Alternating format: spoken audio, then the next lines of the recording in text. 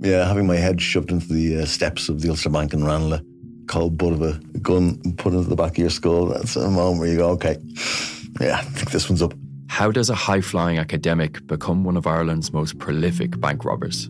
What I would see as the most important part of this still lies open. I'm Not Here to Hurt You, a brand new series from the award-winning team behind the Indo Daily. That November day, that's where it all begins. Out now, wherever you get your podcasts.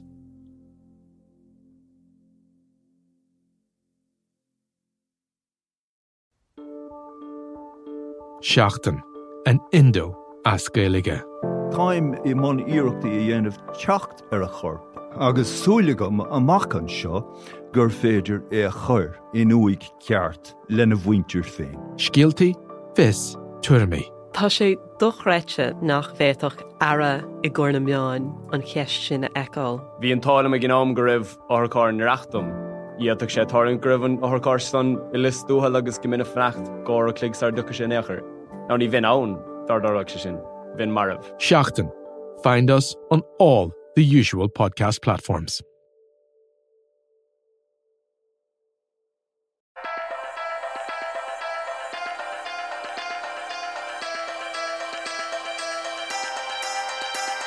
Hello and you're welcome to the Big Tech Show with me, Adrian Weckler, the tech editor of the Irish and Sunday Independent. And today I have Timmy Dooley, the Fianna Fáil spokesperson on communications, climate action and environment in the studio. Timmy, we're going to talk about the National Broadband Plan in a while. But first I want to ask you about a few of the things that you've been talking about. First, the idea of a new advertising tax on Facebook and Google in Ireland in an effort to fund newspapers. Do you think that would work? I do. I think there's an existential crisis in traditional media. And whilst I get and understand that no different to every other aspect of society, technology forces change and that's a good thing. What we have to be careful though is that we don't lose the journalistic ethic that sits behind that, because public service news and current affairs is really a fundamental tenet of democracy. It holds all of us, business, politics and society generally, to account. And if we allow the loss of that profession, I think, at some point in time, probably too late, if we allow the developments that are happening to go ahead, we'll come to recognise that quality, well curated, properly researched journalism will be replaced with poorly researched, poorly resourced, many of our cynical listeners are probably, shaking their fist at their phone and saying it already has. Yeah, but it's not until you see the kind of interference then that happens further down the line with fake news, and we've seen what the Russians have been doing. Now, when I started talking about this 2 years ago, I suspect, and maybe longer, 3 years ago, been 4, when I talked about the impact of fake news on democracy, people thought I had taken something, that I had lost the run of myself. And now people are starting to say, you were talking about this a long time ago before anybody talked about it. Because I could see what was happening. I've talked to friends of mine who are journalists who could see their newsrooms being hollowed out because, quite frankly, the advertising revenue had shifted to the digital platforms. So it's about following the money in the first instance. So who would benefit? I think society, I think democracy would benefit. Who would benefit from the money collected? I felt that... Who would get the money? Yeah, well, what I felt was that's not an issue for politicians, because I think you have to retain that bulwark between journalism and politics. And therefore, I looked at the idea of expanding the role of the BAI, the Broadcasting Authority, and that they would develop a skill set and a capacity to fund mainstream public service journalism, whether it be on a digital platform, it be in the print sector, or whether it be in the broadcast sector. Isn't the devil in that detail? Because where do you draw the line between, say, let's look at the Irish environment, Irish Independent, Sunday Independent, Daily Mail, Irish Times, The Sun, Mirror, all of these newspapers. Then you've got radio stations, you've got local radio stations. Who makes it in and who doesn't? Yeah, well, that'll be an issue for the Broadcasting Authority of Ireland to develop a skill set about funding quality, well-researched, well-resourced, and authentic news and current affairs that's balanced and is independent. Now, it doesn't mean that you just give a bottom line grant to each one of those papers. It's to deliver certain content that meets those standards. I don't think politicians should be setting those standards. That's a rabbit hole we could go down in terms of whether endless articles about Meghan Markle represent quality content. I have my own views on that, but I work in media, and the media is a broad spectrum. No, they don't, but that sells papers as well to a certain cohort. But I think, accurate, well-researched, appropriately curated news and current affairs that is fair and impartial, that does need to be vented. It doesn't maybe sell in the same way as others, but I think if you're to protect the profession, and I'm not hung up on it being necessarily support for the print sector per se, but it's the quality of journalism that sits behind that, and let it be on a digital platform, that's fine. But I just think the idea of the Googles and the Facebooks of the world who see themselves as platforms allowing in a loving way of everybody to communicate with each other, and we all want to embrace free speech, and we do, but if that's replaced with fake news that effectively controls the eyeballs or satisfies the eyeballs of consumers, there's a loss to our democratic our democracy. As I said, we're not going to go down this rabbit hole because there are 100 degrees of nuance between what is overt fake news and impartial. I can look at the factors that have accelerated Brexit along, and I would personally hold a view that it would be more to do with the likes of the Daily Mail than it is with Facebook. But that's a personal view. A lot of people would disagree. They would say that platforms like Facebook have weaponized. And the truth is somewhere the truth is somewhere in the middle. And I'm not saying that there's just a one size fits all here. But I think we need to have the debate, and we need to be prepared to pay for it. And I go back to a sort of a base principle for me. It's the question that I ask at the beginning: do we believe in public service news and current affairs? Well, then, if the answer to that is yes, then we must pay for it. Do you have any idea how much a tax would be? I don't know. I think it starts off small. It's not a tax on the company. It's a tax on their revenue from corporate advertising. So it's actually a tax on advertisers rather than on the company. Now, it will apply to, if there's an independent digital advertising, well, then you'll contribute something to that too, as will RTE, as will everybody else. Does that mean the Irish revenue, because much of Facebook and Irish Google's overall advertising revenue is actually booked in Ireland? Does that mean we would get some unbelievably huge amount of money? No, I don't want to give the impression that there's a pot of gold, because these digital companies are very well versed in tax management, if you want. So I would see it as a levy on the Irish advertising component, that's sourced here, and that's to the Irish market. That has effectively traditionally been in our print media now, but some of that comes, as you know, from the UK. It's the kind of advertising that has been replaced within the print sector. Just a sideways move in terms of topics, because you're talking about public service journalism, and that brings up the idea of a licence fee. And in Ireland, broadly speaking, we have supported the idea of a licence fee, as they do. In the UK, it's €160 at the moment. You're in favour of replacing the current system of that licence fee with, you say, a broadcasting charge attached to every household. Is that right? Yeah. Well, first of all, what I would want to see is that we make a much better effort to collect the uncollected licence fee. 75-80% of people in this country pay their licence on demand. They pay it through the post office. There's a 15% that don't, and then there's a group of people who, because of their being pension age, it's provided by the state. But there's between 30 and 40 million lost revenue every year that could be well utilised in supporting public service broadcasting in RTE in the first instance.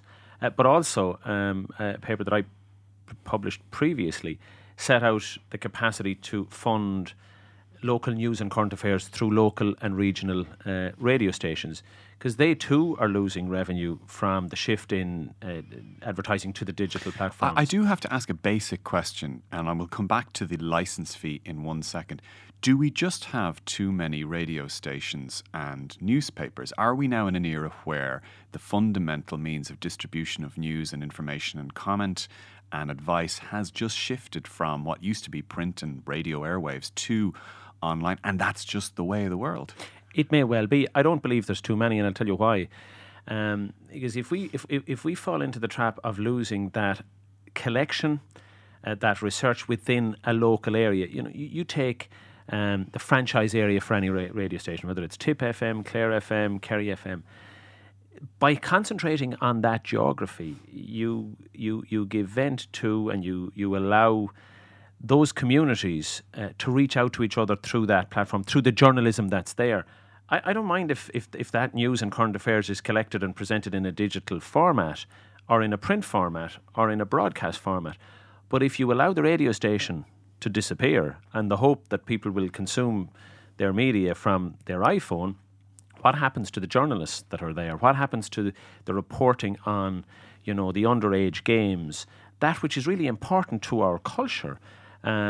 Court reports, county council meetings, all of these, that's really expensive news to capture and gather. So, and if we see the demise, if we don't somehow sort of square the circle, if you want, of this massive shift in terms of advertising to the digital platforms, the journalistic effort on the other end will be lost. And I think it'll, in time we'll realise what we have lost. And that's why I want the debate to take place. Now, I've come forward with some ideas. I'm not saying they're the be-all and end-all, but let's have the debate. Let's see if we're prepared to protect and preserve the journalism that goes behind the capture of community life, of county life. The picture you're painting, though, is a slightly depressing one in the sense that journalism and local media cannot survive, will not survive commercially by itself in a market structure as is, that it has to be somehow subvented. I don't think that I don't necessarily agree with that. I would say that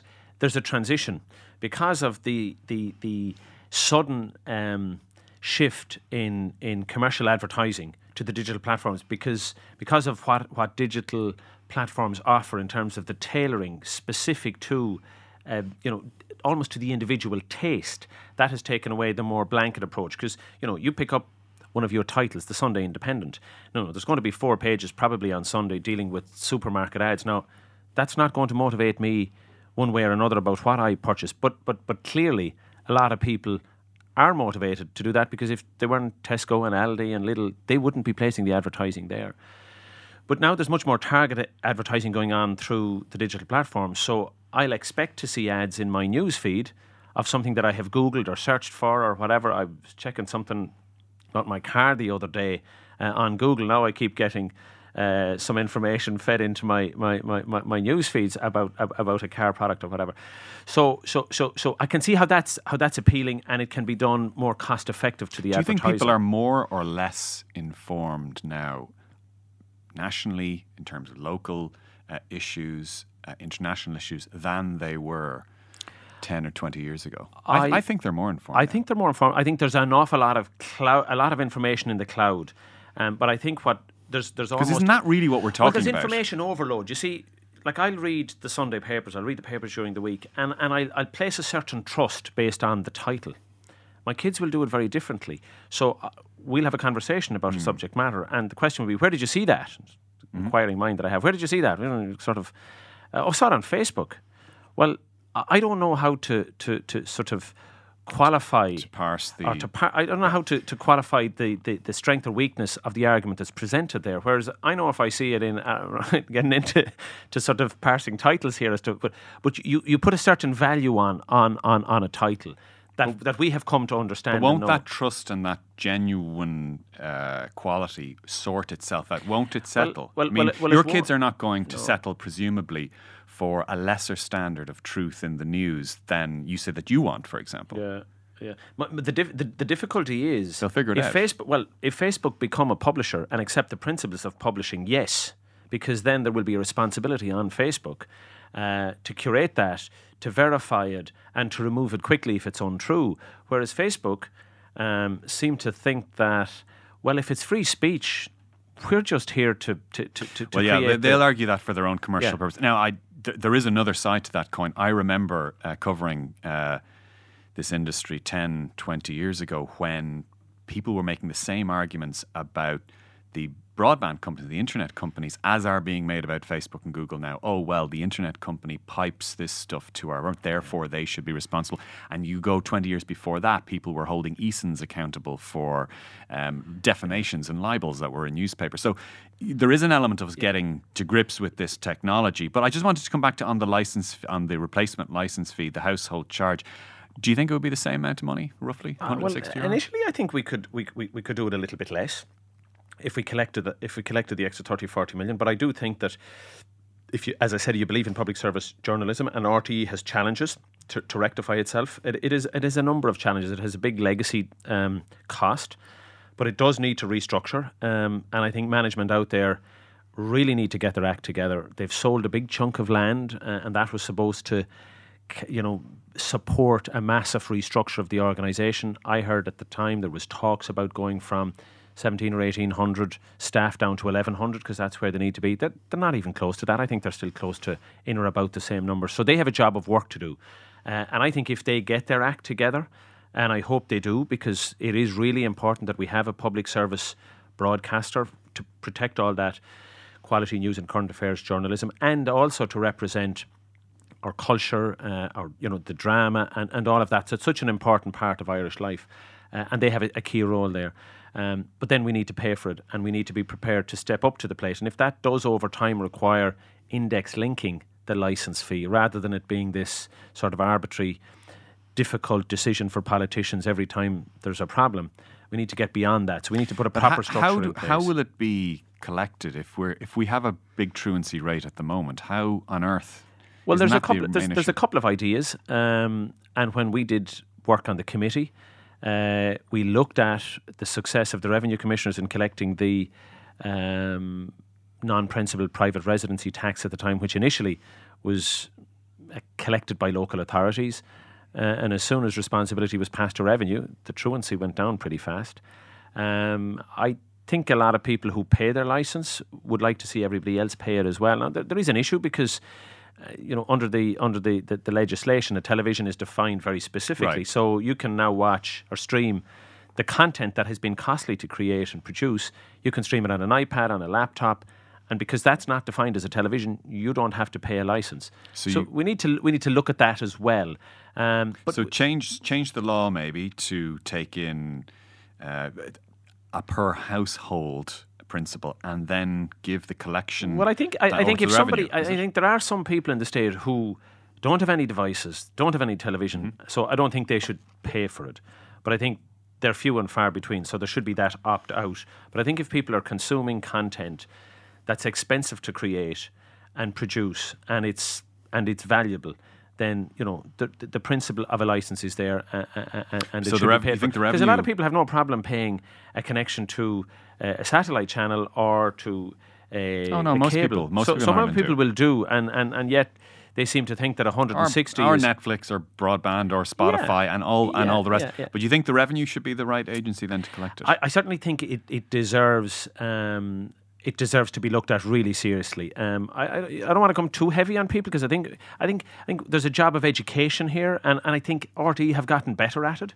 They're running ads. We know what the license is. But there's a lot of people that don't actually, because there's a lot of a younger generation who, because there's no problem paying Spotify, but my kids wouldn't have a clue what the license is, because it's almost an archaic sort of principle. You get this document and it's stamped by the postmaster. It's old fashioned in its nature. Whereas my kids have signed up to so many things that they pay on a monthly basis, and it's accepted. So we need to get into that format, that digital age.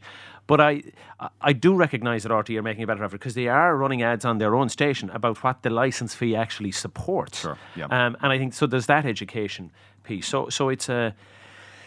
We've got to collect the money. We've got to support the principle of the creation of that content. That's so important to the lives of Irish people. Okay, I mean, we could spend more time on that, but I want to get to the National Broadband Plan. You've been very vocal on this. You're sitting on the preeminent Oireachtas committee. You've invited lots of experts and lots of different companies in. Arguably the most interesting and controversial one was Eir's CEO Caroline Lennon, who has been on this podcast about 6 weeks ago, who came in and said that Eir could essentially provide an alternative to the National Broadband Plan for under €1 billion, including VAT. on a different basis, essentially on the same basis. They're rolling out their 300,000 rural fibre to the home. A lot of heated reaction to that. You gave that plan quite a lot of credence, though, didn't you?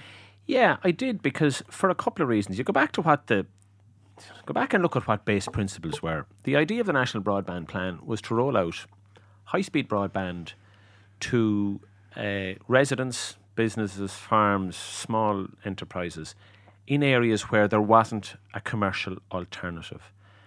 And the guiding principle was that it would be to the same standard and at the same cost as everybody else was getting it in the commercial environment. Now, from my reading of everything that has happened over the past 3 to 5 years, with the best will in the world, the department and their agents set about building a gold-plated procurement process for very good reasons. I don't think their motivation was at all incorrect because of issues that had happened in the past and the notion that there was interference, and so you had to have checks and balances. But I think it was overdone. And I think, to me anyway, time was called on the procurement process when Ciro pulled out, because you were just down to 2 bidders at that stage. And I called for that in the Dáil, and I don't want to do an I told you so, because I get why people get hemmed into silos. But certainly when Eir pulled out, and at the time the then Chief Executive Richard Moate had written to the Minister and had made it fairly clear about town that they felt that this process was overly cumbersome and was exacting and demanding unnecessarily so. And Eir at the time were able to cite, that they were delivering broadband in an arrangement with the state and had certain timelines and certain standards to reach, and did so very successfully. Now, look, Eir has had its own issues, and I'd be very critical of Eir on occasion. Well, the one question I wanted to ask you about this, so Eir come in at the 11th and a half hour with an alternative proposal that sounds like it's going to save the state €1 billion on their own terms, and the Chief Executive of Eir makes a big splash about it. Do you believe Eir is bona fide on this? Well, having listened and seen everything that has happened, I certainly think that they can deliver broadband an awful lot less expensively than what the National Broadband Plan's procurement process is now delivering. They have done it to 300. They have succeeded in rolling out high-speed broadband or past 300,000 homes. I think they have the capacity to do it. I think it could be done more cheaply. Now, how you set up, there's a separate piece. Now, maybe just to go back on one thing. It's very late. It's 11 and a half. It's 11 and a half hours. Don't you think that was the low-hanging fruit, the 300,000 that they took? That Ciro, for example, who dropped out of the National Broadband Plan bidding process, specifically and almost single-handedly blamed that one arrangement and basically blamed Eir for dropping out of the National Broadband Plan. Wouldn't it be an extraordinary coup for Eir if, having divided up the intervention area, they then came back and persuaded the government to either stall or abandon the National Broadband Plan, which had probably become more expensive because they took the 300,000, and then, even better, give them €1 billion of taxpayers' money to go and build their own super monopoly around the country? All of that is a valid question, but you have to go back to the base principles. What are we trying to achieve? High-speed broadband as quickly as possible to 542,000 locations throughout the country. As quickly as possible and affordable. Now, that's why I felt that the entire process was broken when Eir pulled out, because with their experience, with their infrastructure, and their footprint, and their scale of business in the country, I could never see how anyone would beat them in a procurement process. They were certainly favourites. They were favourites by a long shot. But in an effort to create a competitive environment, they weren't allowed to factor in certain resources that they had available to them. And I get that from a point of view of competition. But when you're asking an incumbent to tie, one hand and two legs together and to compete with somebody who's not in the place at all, just for the purpose of saying we're having a fair competition. The only one that ultimately loses out here is the taxpayer. But wouldn't the flip side to that might be that the country's telecom infrastructure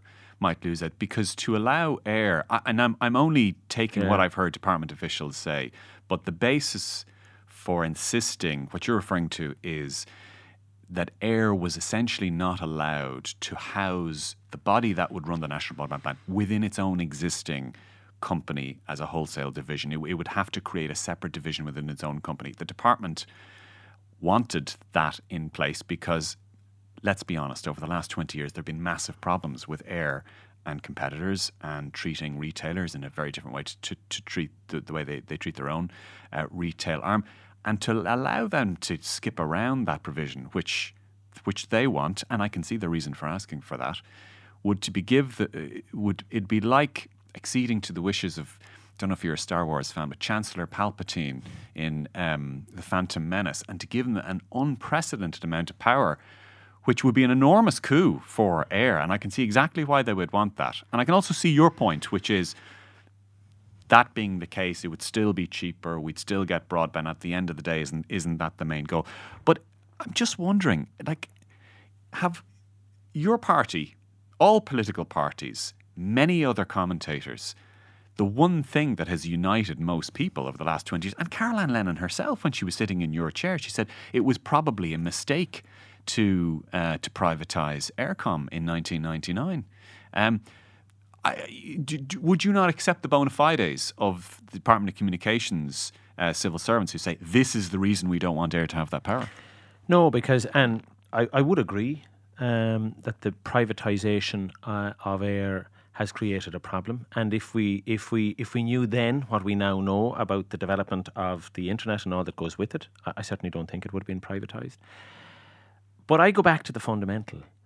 Why would you want to create a separate service for the 500,000 that's any different to the 300 that are done and to all the other homes that will be served in the built-up areas? If your objective is just to support market failure, and you do so as quickly as possible and at the minimum cost, worried about what Eir might do afterwards is not really your interest, because quite frankly... Well, you're handing them €1 billion of taxpayer cash. And absolutely. And if they deliver... We would be worried.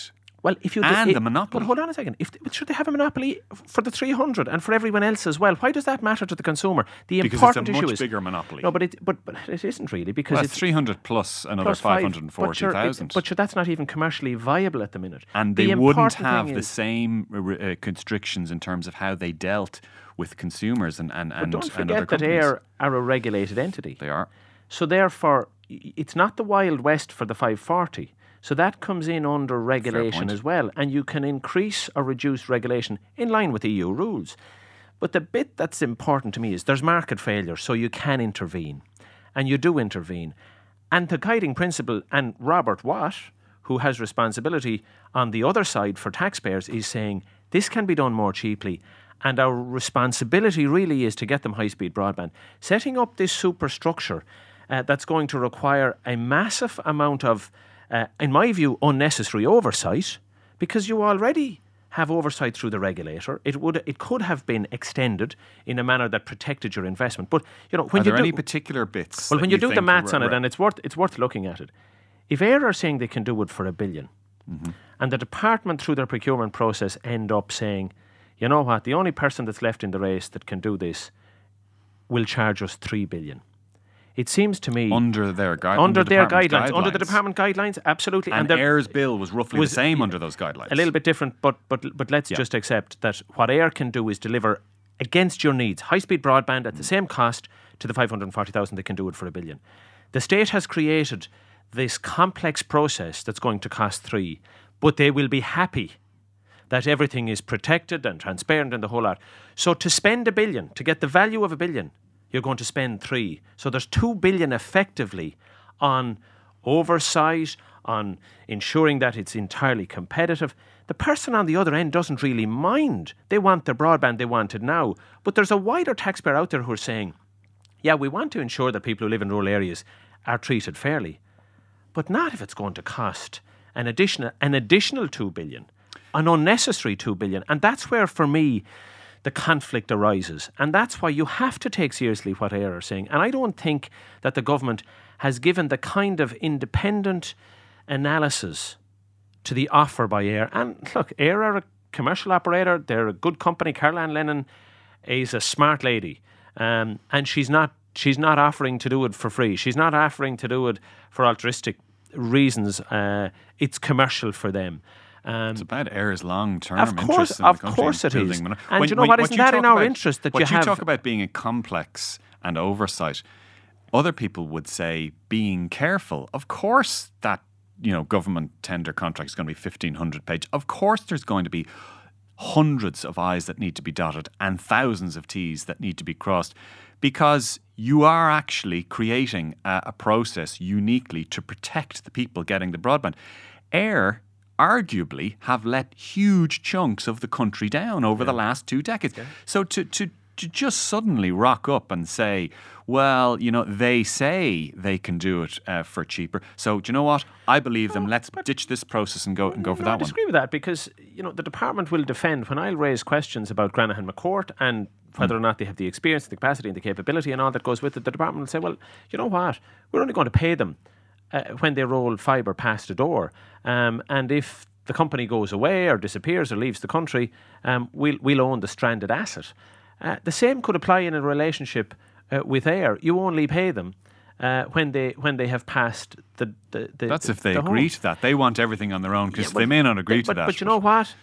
We're not going to solve that issue. That's why the Minister and the Department should be having a much more involved conversation with AIR. And in my view, an independent expert should have been brought in from outside the state, because I think at this stage we've almost run out of independent experts. Well, we have, but I mean, you're asking PwC and KPMG and all analysis masons and like asking those people, and I respect all of them and department officials as well, but asking them to go back and recheck what they've already done, it would be, for them to find anything different, would be an expression of failure in what they have done to date, and that's not going to happen. It does seem that they've gone to consultancy after consultancy, expert, and most of them have come back, to say the same thing, and so it looks like... I can't get away from the bit that in order to protect the value of $1 billion, you're going to spend $3 billion, an additional 2. I mean, that sounds good, but it's not really the case, is it? I mean, the $3 billion, it's probably not going to be $3 billion, is it? It's $2.1 billion plus VAT, plus contingencies. We're around long enough to know when you have people who are making significant returns on investment. Because if you look at AIR versus Granahan McCourt, I don't want to profile unfairly anybody, but with the structure that's in AIR now, it's owned by a telco. It's owned by a French company. Ruthless telco. Ruthless, but ruthless with the Irish government. I accept that. But they're in the telco business. Yeah. Granahan McCourt is a finance house with investment that wants to see a return, a quick return generally, and there may be a more long-term approach here. I'm not sure about the quick return, but any independent analysis of this plan. Richard Curran wrote a very good piece for us a few weeks ago, and he was like, how the hell are they going to make money out of this? I just have to go back to the memo that was produced by Robert Watt in the Department of Finance, and his team, which effectively said, within 8 years, Granahan McCourt will have had all their money back through dividends and share return loans. I'd love to have seen more from that memo, the analysis was, so much of that was blacked out. And a lot of that, and I would have loved to see more detail. And the point being that by that stage they'd have built out the network, that have most of their money back, and then they would have the potential future revenues before even people would have started connecting up. So that's good for them. And I get why Granahan McCourt would have been able to agree that with the state, because quite frankly, they were the only ones left in the race. They succeeded in getting about 400 million included for contingency that wasn't there previously. And, that happened because there wasn't a competitive tension right through to the end. But look, that's their good look at one level. I've no issue with that. What I'm most concerned about is, how quickly we can get broadband rolled out to those 540,000 premises. And during the course of the hearings, it became clear that actually Granahan McCourt, or NBI as they're now known, are going to roll fibre alongside existing fibre. Now that's going to take longer. There's also about a year which will be required to interface between the service providers who will use the wholesale network. That's additional time, because don't forget, AIR currently have open AIR, so they have that interface with all the others, the Three and Sky and all the other service providers, that would use the network. Grantham McCourt will have to build that interface, and that's estimated at about a year. There's another year to relay fibre alongside existing fibre. So there's inherent delays before they'll ever sign up anybody. This is Department of Communication. This is the government. These are basically what the blueprint the government wants. I mean, the fact of the matter is really, this deal is done, isn't it? The government are going to sign this contract. They may well do. I mean, the government came out in the last number of days, even in advance of our committees reaching a conclusion, to say that they had written to AIR, and there was a bit of thank you, but no thanks. We're ploughing ahead with our Will the committee's deliberations really make that much of a difference? They may not, but you know what? I'm the opposition spokesperson, and I have a responsibility in that role and to the broader public to question and hold government to account. And I'll do that to the best of my ability. Some people will agree, some people will disagree with the position that I took. And I suppose I'll be happy in 2 or 3 years' time if my analysis at this point was wrong, and that Granahan McCourt are rolling out broadband at a rate of knots and people are happy with the service and we get it less expensively than is currently predicted. I'll happily put my hand up and say, you know what, I was overly cautious, I was overly careful. I'll bring you back on the podcast. I'd be happy to do that. But you know what, a year and a half ago when I saw Cyro pulling out, at that stage I said, it's time to relook at this. When AIR pulled out, I said, it's time to relook at that. And I was pushed back by the government by saying, oh, it'll delay the process. You know, this is going to, if we have the review, it'll delay it another 6 months. That's 18 months ago, 20 months ago. And they still haven't signed a contract. So, look, I've been at this for a decade and like hammering them over delays. Isn't the reality, though, if there was an election in October or November and you're in government, wouldn't you just do a 360 turn, a 180 turn rather, the same as Denis Naughton did, the same that actually Richard Bruton did? For me, the biggest wobble in the National Broadband Plan was actually when Richard Bruton was appointed, and Leo and Richard Bruton were both really seriously considering whether or not to proceed with this. This was after Naughton was essentially dismissed. You remember that episode very well. But actually, if you got into power, wouldn't you end up running with this and defending the current process? No, I don't think I would, unless that there was information provided to me that I don't have at the moment. And I accept there's a lot of those documents redacted. But no, I don't. First of all, if you look at what finance are saying, we don't have the 3 billion. So how, we don't have the extra money needed for the Children's Hospital. There's so many other projects around the country that we just are not funded. We're facing into Brexit. We soft or hard Brexit, there is additional costs to the state that are not funded 3-5 years out. And this is a long-term project that requires a very significant demand on resources. So it's not there. So that gold plating of oversight's not there. We could afford the billion. And I can assure you that if I was the minister in advance of the signing of any contract, I'd be sitting down with AIR. I'd also be sitting down with the regulator and the department. AIR will string you along. AIR will say, yeah, we just need a few months to do this. And then, look, we'll enter into negotiations, but we want you to put the other process. You would actually go along with that? I would go along with the original concept of getting high-speed broadband to that 542,000 homes, businesses and farms as cheaply as possible and as quickly as possible. And if AIR, and I think you'd very quickly figure out whether AIR were serious or not.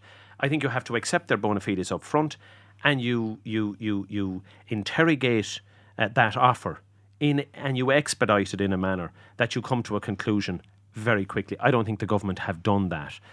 Of course, you're not going to walk into a deal with AIR with your eyes shut and fail to recognise what their motivation might be. But I think if you deviate from the original requirement, which is to get high-speed broadband to the 542,000 locations as quickly as possible at best value, I think you couldn't exclude AIR from that conversation. You would absolutely have to pursue that and convince yourself of the fact that it was or wasn't real. And I just don't think we have reached that point yet. We could continue talking about this for a long time, but I know you're under time pressure, so thank you very much for coming into studio. Timmy Dooley, Fianna Fáil spokesperson on communications, climate action and environment, and that is all we have time for this week, folks. Thank you very much for listening. Do hit like or subscribe on whatever podcast platform you're using, and from me, Adrian Weckler, I'll talk to you next week. Bye-bye.